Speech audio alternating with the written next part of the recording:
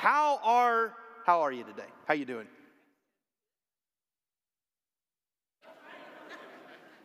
Let me try that again. How you doing today? Some of you are lying. All right? Some of you are lying. You can't possibly answer that question with just the word good. For some of you, that's not the truth. This is a whole lot more complicated than just I'm good or great or fine. It would take you a whole month to explain how you're doing. It's a complicated question. But listen, I didn't ask you because I want to hear the whole story, okay? And you didn't answer me because you want to give the whole story. You see, we've come to a place and point sometimes in certain sayings that we repeat over and over where it becomes quite superficial. When you ask a person how you're doing, more often than not, you're kind of expecting the superficial answer. You've asked the superficial question, and you are expecting the superficial answer. In fact, you've sometimes asked that superficial question to somebody, and they give you the real answer, and you're like, oh my gosh, I am so sorry I asked that question. Sometimes when we say things over and over and over, they can lose real significance and real meaning and become somewhat superficial. We have other sayings like that. We say, well, God bless you. Sometimes we might really mean, I really do hope that the King of heaven and earth blesses your life. And other times what we mean is, or, okay. I mean, sometimes when we begin conversations, we talk about the weather. Man, isn't this weather crazy? Isn't this weather beautiful? Isn't this day great? When really, we're only saying something because we're just saying something. We're just trying to move the conversation along. We really don't care that much about the other. Or when a person travels to come see you, say, how was the trip? How was the flight? You don't care. You don't want to hear all the details of the trip that it was. I mean, we ask these superficial things, but we say over and over and over. And sometimes, when it comes to people of faith, we can begin to make some superficial statements. Some of the things that we say regularly can become somewhat superficial. Sometimes we say things like praying for you, when in reality we're really not. We just want to say something in that moment. And I wonder this morning as we celebrate the resurrection of Jesus, if a statement like, He is risen. I mean, we've been saying this as the church for almost 2,000 years. Every year, there's a particular day of the year that we say, He is risen, and we celebrate Him being risen. For many of you, for a long time, you've come to that day and you've said, He is risen. We say it over and over and over. And it's not that we don't believe it. It's not that we don't think this is significant. It's not that we don't recognize that our faith is very unique and that it didn't just end at a cross with a slain Savior, but it moves on to a risen Savior. And there's victory in that. And there's all the wonderful things about that. But I wonder if in your life, as we've declared it today, and as we declare it tomorrow, and as we live it every day of our life, and as we understand this truth, He is risen. If it's lost some of its weight and meaning. Because He is risen is more than just a theological or doctrinal statement by people who adhere to the Christian faith. He is risen is practical, applicable, and relevant for every breath we take, every beat of our heart, everything we do. It is relevant, practical, applicable for our life now and forevermore. It is the most important statement ever made. And it is the most important statement of your life and of mine. I want to draw your attention this morning to Mark's brief account of the resurrection of Jesus. Mark, like just about everything he tells a story. He tells kind of a very whittled down parts of the story. He's kind of more a nuts and bolts type guy. His gospel is the shortest gospel, and so as he recounts the different events of Jesus' life, he uses more brevity than anyone else, but that doesn't take away the magnitude of what he says.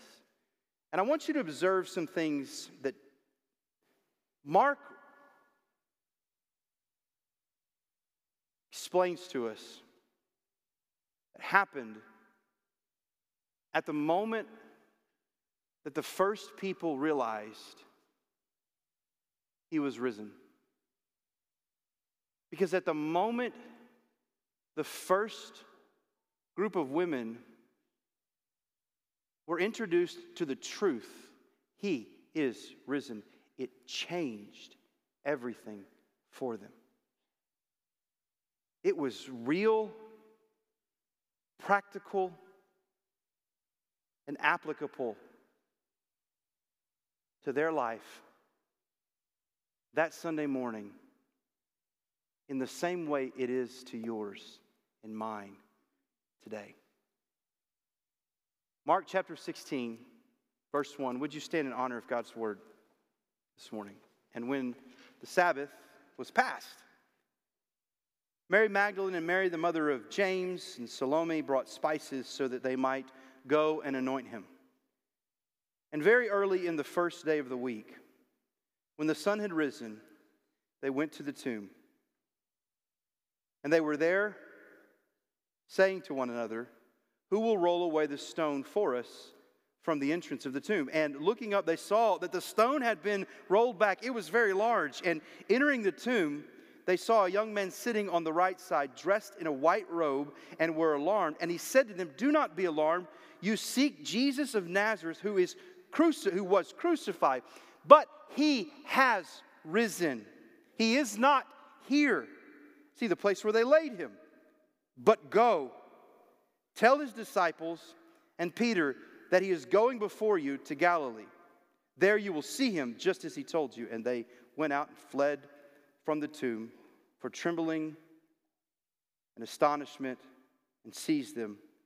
And they said nothing to anyone, for they were afraid. Lord, I pray that you would speak to our hearts the significance, the difference, the resurrection that he is risen makes for us. In Jesus' name we pray. Amen. You may be seated.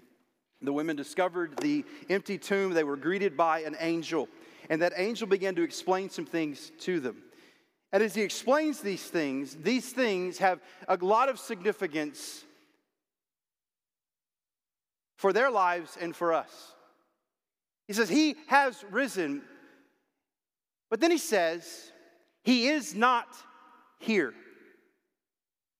He is risen is significant. That statement is more than a superficial statement or a doctrinal or theological statement. That statement is practical because it tells us what he's doing. It says, he is risen. He is not here. Now, no one in the world that day knew it. But an immutable law was at work in the crucified Christ. A spiritual law. A law that Jesus taught, the law of exaltation. And the law is this: humiliation brings exaltation.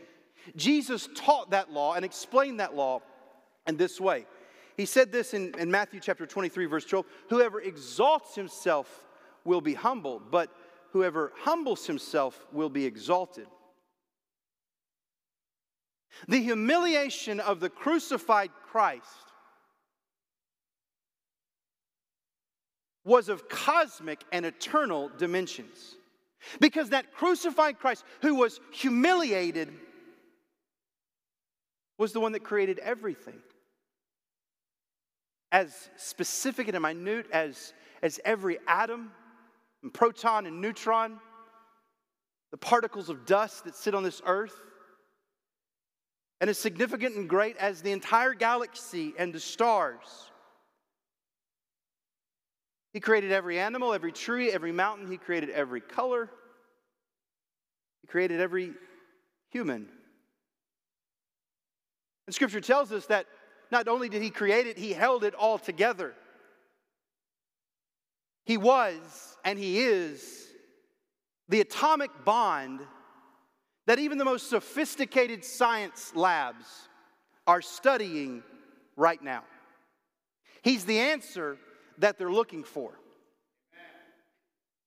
And moreover, all of that he's created is moving towards him. He holds it together. He created, and it all moves and points towards him.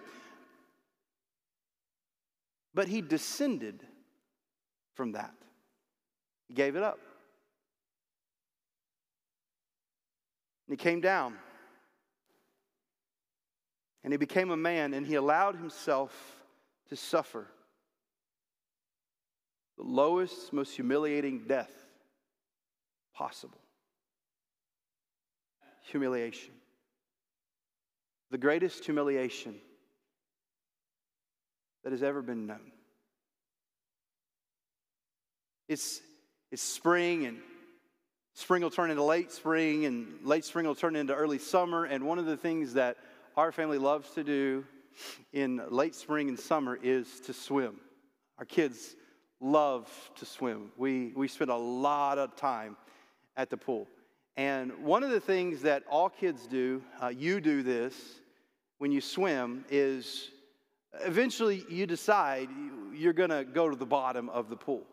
And so now there's a competition, and a competition you've been a part of, who can go to the bottom of the pool the longest and who can hold their breath the longest. And so our boys have done that. They compete doing that. They compete with me doing that. I've seen their friends do that with them. They go to the bottom of the pool, and they see who can stay down there the longest and hold their breath the longest. But inevitably, every single time, thankfully, when they go down to the bottom of the pool, they hold their breath that long, there is eventually a moment where they can't take it any longer. And thankfully, they burst through, gasping for air. They've gone to the bottom, but then eventually they come to the top. They go down to the depths, but then shoot to the surface, bursting forth through the water. So too with the death of Jesus and then the resurrection of Jesus to the millionth degree. He went down to the depths of death, the most humiliating and lowest death. He went lower than anyone else. But in an explosive motion, the grave could no longer hold him. And he burst forth. Matthew describes that beautifully. In Matthew chapter 28, we're told this. Matthew says, "And behold, there was a great earthquake. For the angel of the Lord descended from heaven and came and rolled back the stone and sat on it. His appearance was like lightning. His clothes were white as snow. And for fear of him, the guards trembled and became like death." You see, death could not hold this one who had descended as low as possible. What we see taking place in the resurrection of Jesus is his very law that he explains and establishes. His humiliation set into motion his own law of exaltation. The Apostle Paul puts it this way in Philippians chapter 2, verse 9. "Therefore God has highly exalted him, and behold upon him the name that is above every name, so that the name of Jesus every knee should bow in heaven and on earth and under the earth, and every tongue confess that Jesus is Lord to the glory of the Father." He also says in 1 Corinthians chapter 15, verse 25, he must reign until he has put all enemies under his feet. The last enemy to be destroyed is death, for God has put all things in subjection under his feet. When the angel declares that day, he is risen, he is not here. What he is saying is that he is reigning. He has experienced his own law of humiliation, then to exaltation. He is risen and He is reigning. He is not there because He has been exalted. He is not there because death and the grave could not keep Him down. He came so low and He has burst forth as high as ever. Tells us what He's doing. And here, this is why this matters for you today.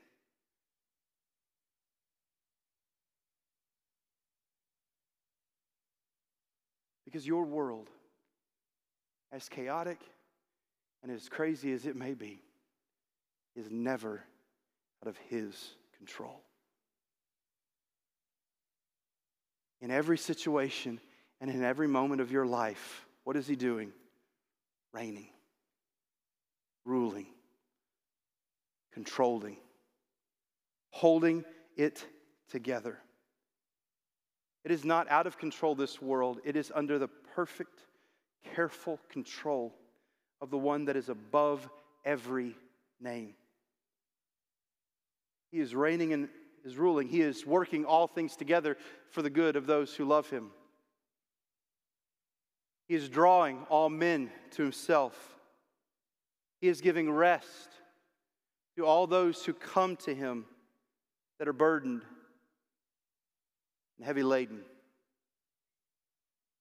No matter what the season of life feels like that you are in, no matter what the diagnosis is, no matter what the court order is, no matter what your heart and your head are telling you, no matter what the hate of this world is screaming over you, He is in control of you. And He is in control of this world because He reigns and rules because He is risen. Resurrection, He is risen, also gives us not only an understanding of what He's doing, but it also gives us that no matter what, hope. In verse 6, He said, He is risen, He's not here, see the place where they lay Him. But then immediately, after declaring that He is risen, He's not here, the angel immediately gives them a command. He redirects their steps. He redirects their path. He gives them a new direction. They've come to the tomb. They've come in despair and depression and discouragement and disappointment and anger and fear and doubt and confusion. But at that moment of learning He is risen, they are given a new perspective and a new direction. Everything pivots for them in that moment.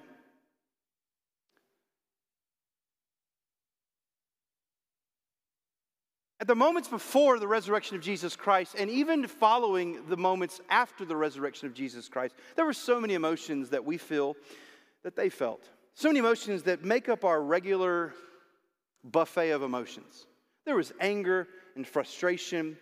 There was disappointment. You ever been disappointed? There was fear. There was trembling. And to add to that, following the resurrection, there came doubt and confusion and shock. But the angel says, go. You see, the resurrection, He is risen, pivoted everything for these women. It gave them a direction to go. It gave them the ability to move forward. The resurrection, He is risen, changes everything for us in life. It is the pivot. It is the launching pad. It is the tether in every situation. It is the lens, and it is the window through which we view all of life and everything in life.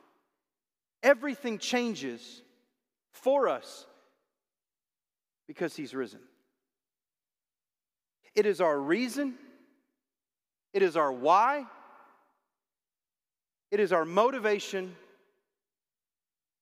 that we live our lives by.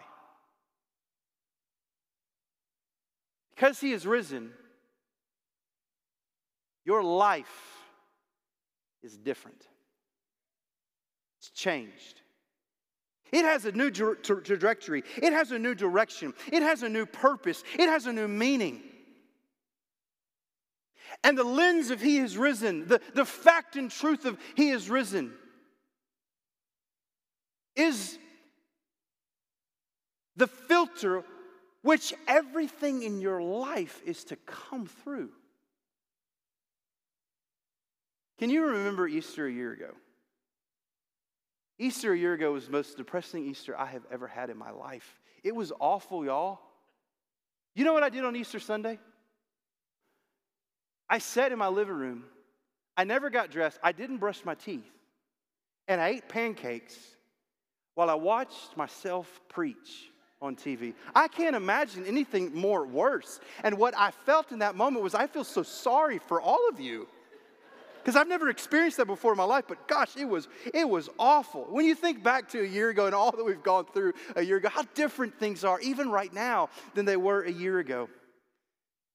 I mean, last year, a year ago, there was no March Madness. We didn't get to celebrate the fact that there's another Texas basketball team that made it to the finals. And no North Carolina teams. What is up with that? There wasn't baseball happening. There was no baseball. There were no kids' sports. We couldn't go out. We couldn't go to restaurants. We couldn't go to. It was awful. It was crazy. But today something's different. None of you were here a year ago, and now all of you are here. And those of you that are watching online, you're going to be here soon too. What's the difference? Well, we won't get into all of the conspiracies and all of the thoughts and all of the political thinking in this.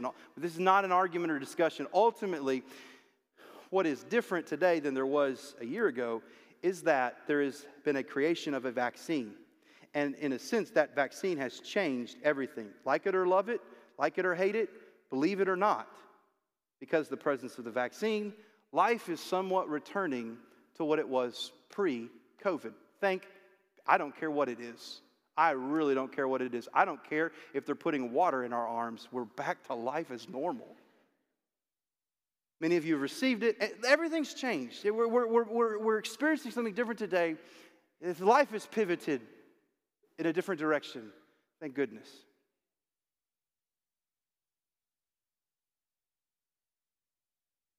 Well, He is risen. Pivots everything for you and for me. He is risen, alters everything. Everything in our life is to go through. This is the turning point of our lives. He is risen. Paul put it this way in Romans chapter 8, verse 11. He said, if the Spirit of Him who raised Jesus from the dead dwells in you, He who raised Christ Jesus from the dead will also give life to your mortal bodies through His Spirit who dwells in you. Your life changes. He also says in Romans chapter 6, verse 4, we were buried therefore with Him by baptism into death, in order that just as Christ was raised from the dead by the glory of the Father, we too, me and you, can walk in newness of life. Here's the change. Here's the hope. That because He is risen, everything changes. And so no matter what you face, no matter what you go through, no matter what life throws your way, no matter how bad it gets, no matter what, you have hope. No matter what you encounter. See, listen, you are not just saved. Jesus did not just come to save you. Now, thank God He did.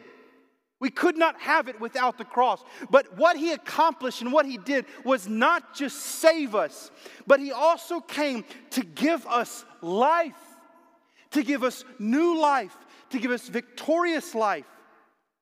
He is risen. And because He is risen, it means God will win. It means that righteousness will overcome evil. It means that His plan will be accomplished. It means that sin will be defeated. And everything you do in the name of Jesus Christ will be worth it, no matter the cost. We have hope no matter what. Oh, death, where is your victory? Oh, death, where is your sting?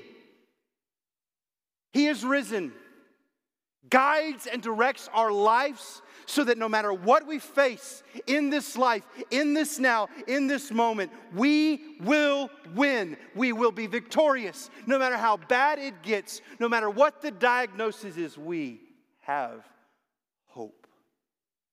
He's risen. And finally, He is risen.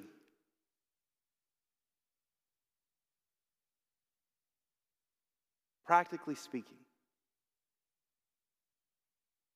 guarantees ours. Verse 7, he says, but go tell the disciples and Peter that He is, notice this, going before you to Galilee. Now what He was saying is explaining is like, go tell them to go to Galilee, and He's going to meet them in Galilee. So He's going to meet the disciples in Galilee. So tell them He's gone ahead and gone before you to Galilee. So that's what He's giving. He's giving instructions about what the ladies are to tell the disciples and what the disciples are to do from that day forward. They're supposed to go to Galilee. Why are they going to Galilee? Because Jesus has already gone to Galilee. But the statement, I can't move away from that statement.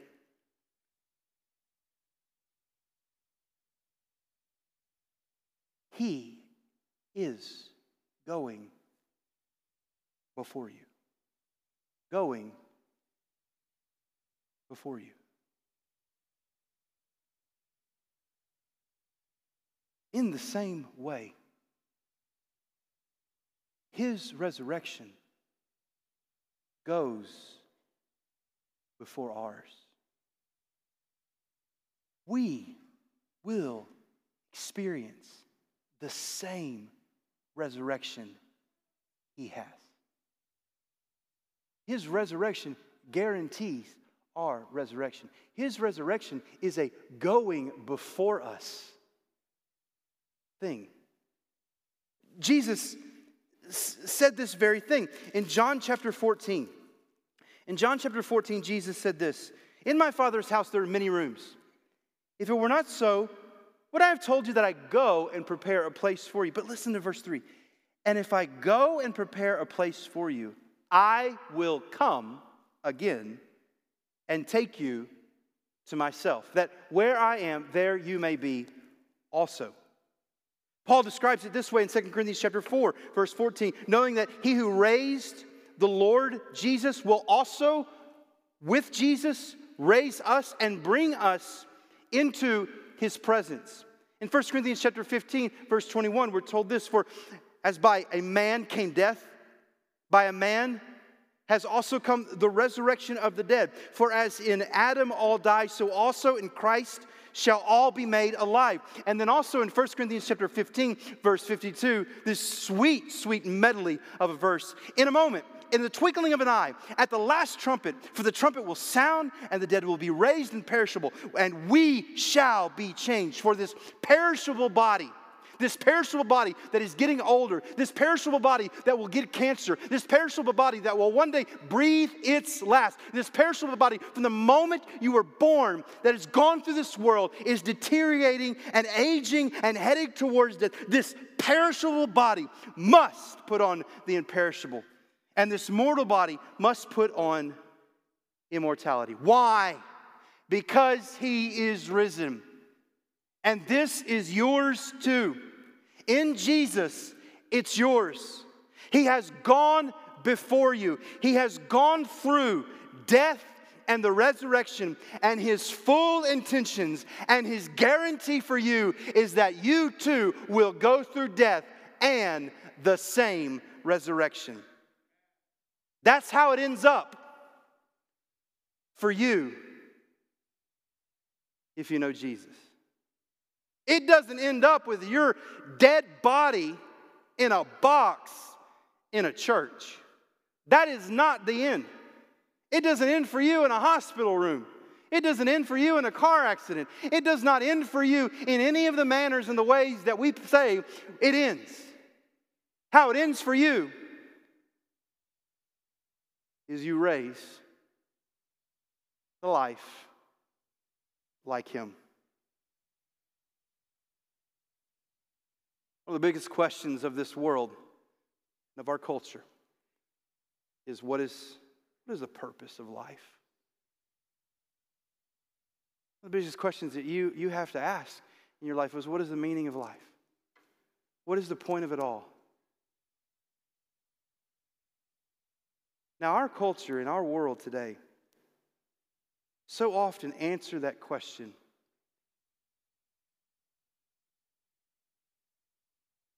in the here and now. You find your purpose, you find your meaning, you find your reason, you find your truth in the proximity of here and now. That is the mantra of this world. And it has so many statements that ultimately are superficial statements. Statements like this: make your life count. Life is too short. There's no day but today. Que sera, sera. What will be, will be.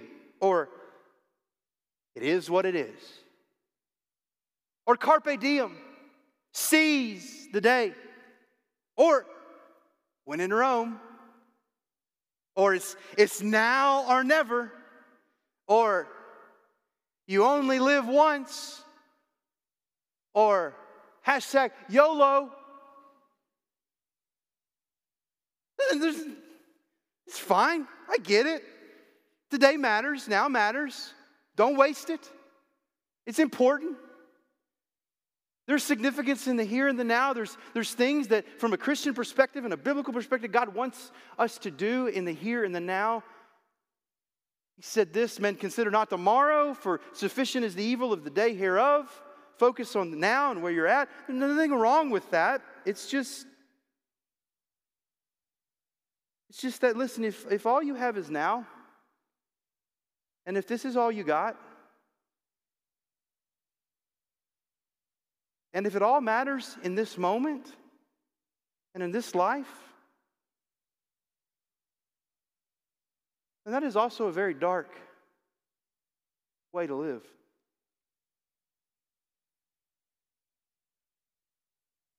Because we were not made. You were not made for just now and here. And if you're trying to fit every desire of your heart, longing of your soul, and dream of your life in the 20-ounce bottle of now and here, you will face what so many face in the here and now: disappointment, discouragement, despair. Why? Because you can't have all you want in the here and now. You can't have all you need in the here and now. You can't have every longing. You cannot fulfill every dream in the here and now. Why? Because you weren't made for just the here and the now. And ultimately, all of these things that are within us, that are longing and dreaming and hoping and grasping for more, find their fulfillment not in the here and in the now, but in eternity. We were made for eternity, which is why He is risen is such a big deal for the here and the now.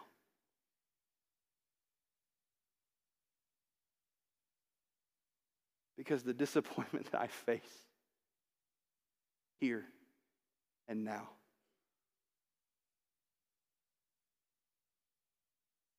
is not my end.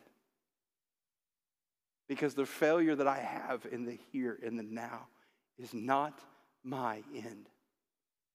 Because of the things that I never got to do, because of the heartbreaks that I faced in the here and the now, because of the depression that I battle in the here and the now, is not the end for me. Why? Because He is risen, and it guarantees I will be too. And in that day, everything that drugged me, that pained me, that killed me, that hurt me, that grieved me, that sickened me, that took from me, will be gone. Life is not a constantly repeating cycle of the same old, same old. He is risen, blows the lid off now.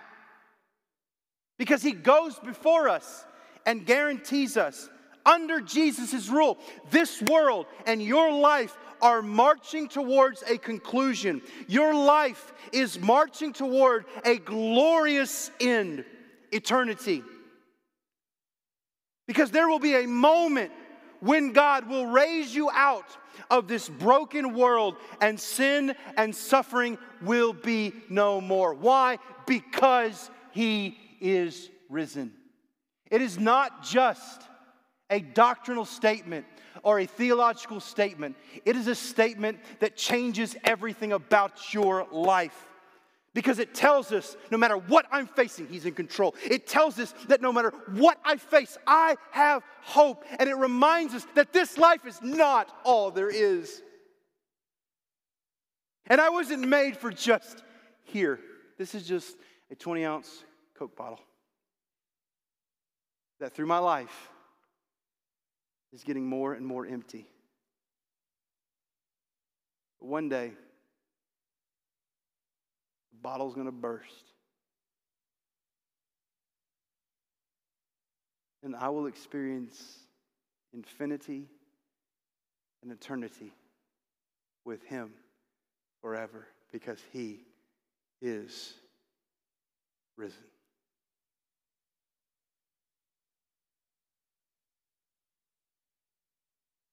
The question is,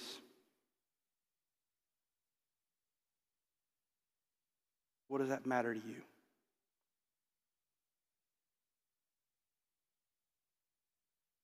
What are you going to do about it? For some of you, Jesus has been calling you from the moment you got in your car this morning. From the moment your alarm clock went up, He has been calling. For some of you, it goes way further back than that. And it very well may be that He is calling you to this moment, to this time, to this place. Wherever you are, whether you are at home or whether you're sitting in one of these pews, He is calling you to Himself.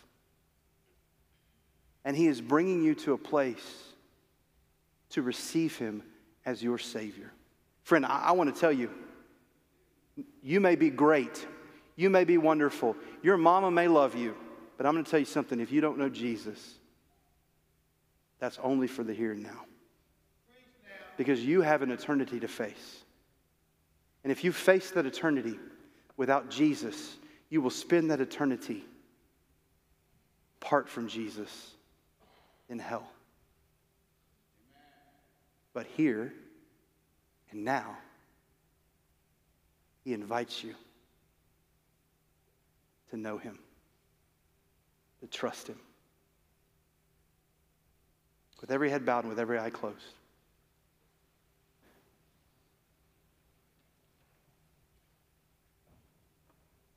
Are you ready to know Jesus?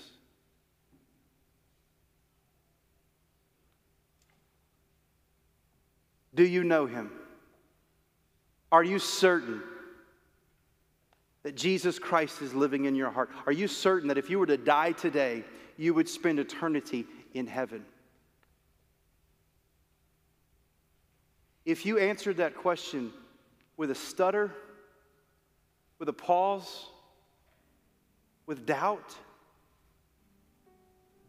or with a no, then this moment is for you.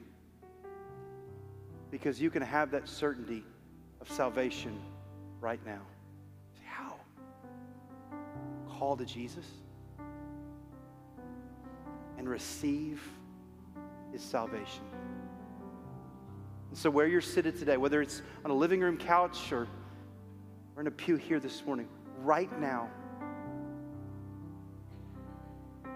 from your heart, just ask Jesus, Jesus, save me. Be my Lord. Come into my life. I trust in you. I believe in you. Save me. I turn from sin. And I turn to you. Jesus, thank you for saving me. If you prayed that this morning, if you had that moment, that conversation with Jesus, then I want you to know, friend, right now He's done it.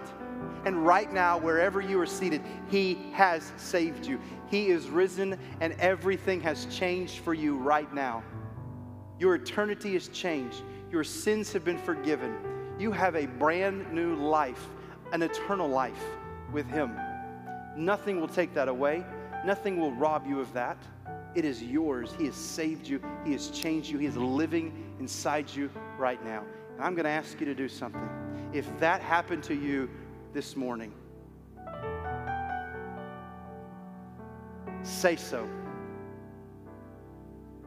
Say it. For those of you online who are watching us, if that happened to you, text the word Jesus to the number you see on the screen. Say it. Confess it. Make it known. That text will come straight to me. Let me know so I can pray for you and celebrate with you. Jesus already knows. It's done. For those of you in this room that are here, in just a minute, we're going to stand up and we're going to sing one more song. We're going to worship our way out of this place. And that is a moment for you to respond. And if you gave your life to Christ this morning, when we stand up and sing, our pastors are going to be up here. And I'm going to invite you to step out of your seat, to walk down this aisle very briefly, very quietly. Tell us. We'll pray for you. We'll rejoice, but let someone know. Jesus let everyone know He was risen. Will you proclaim it too this morning?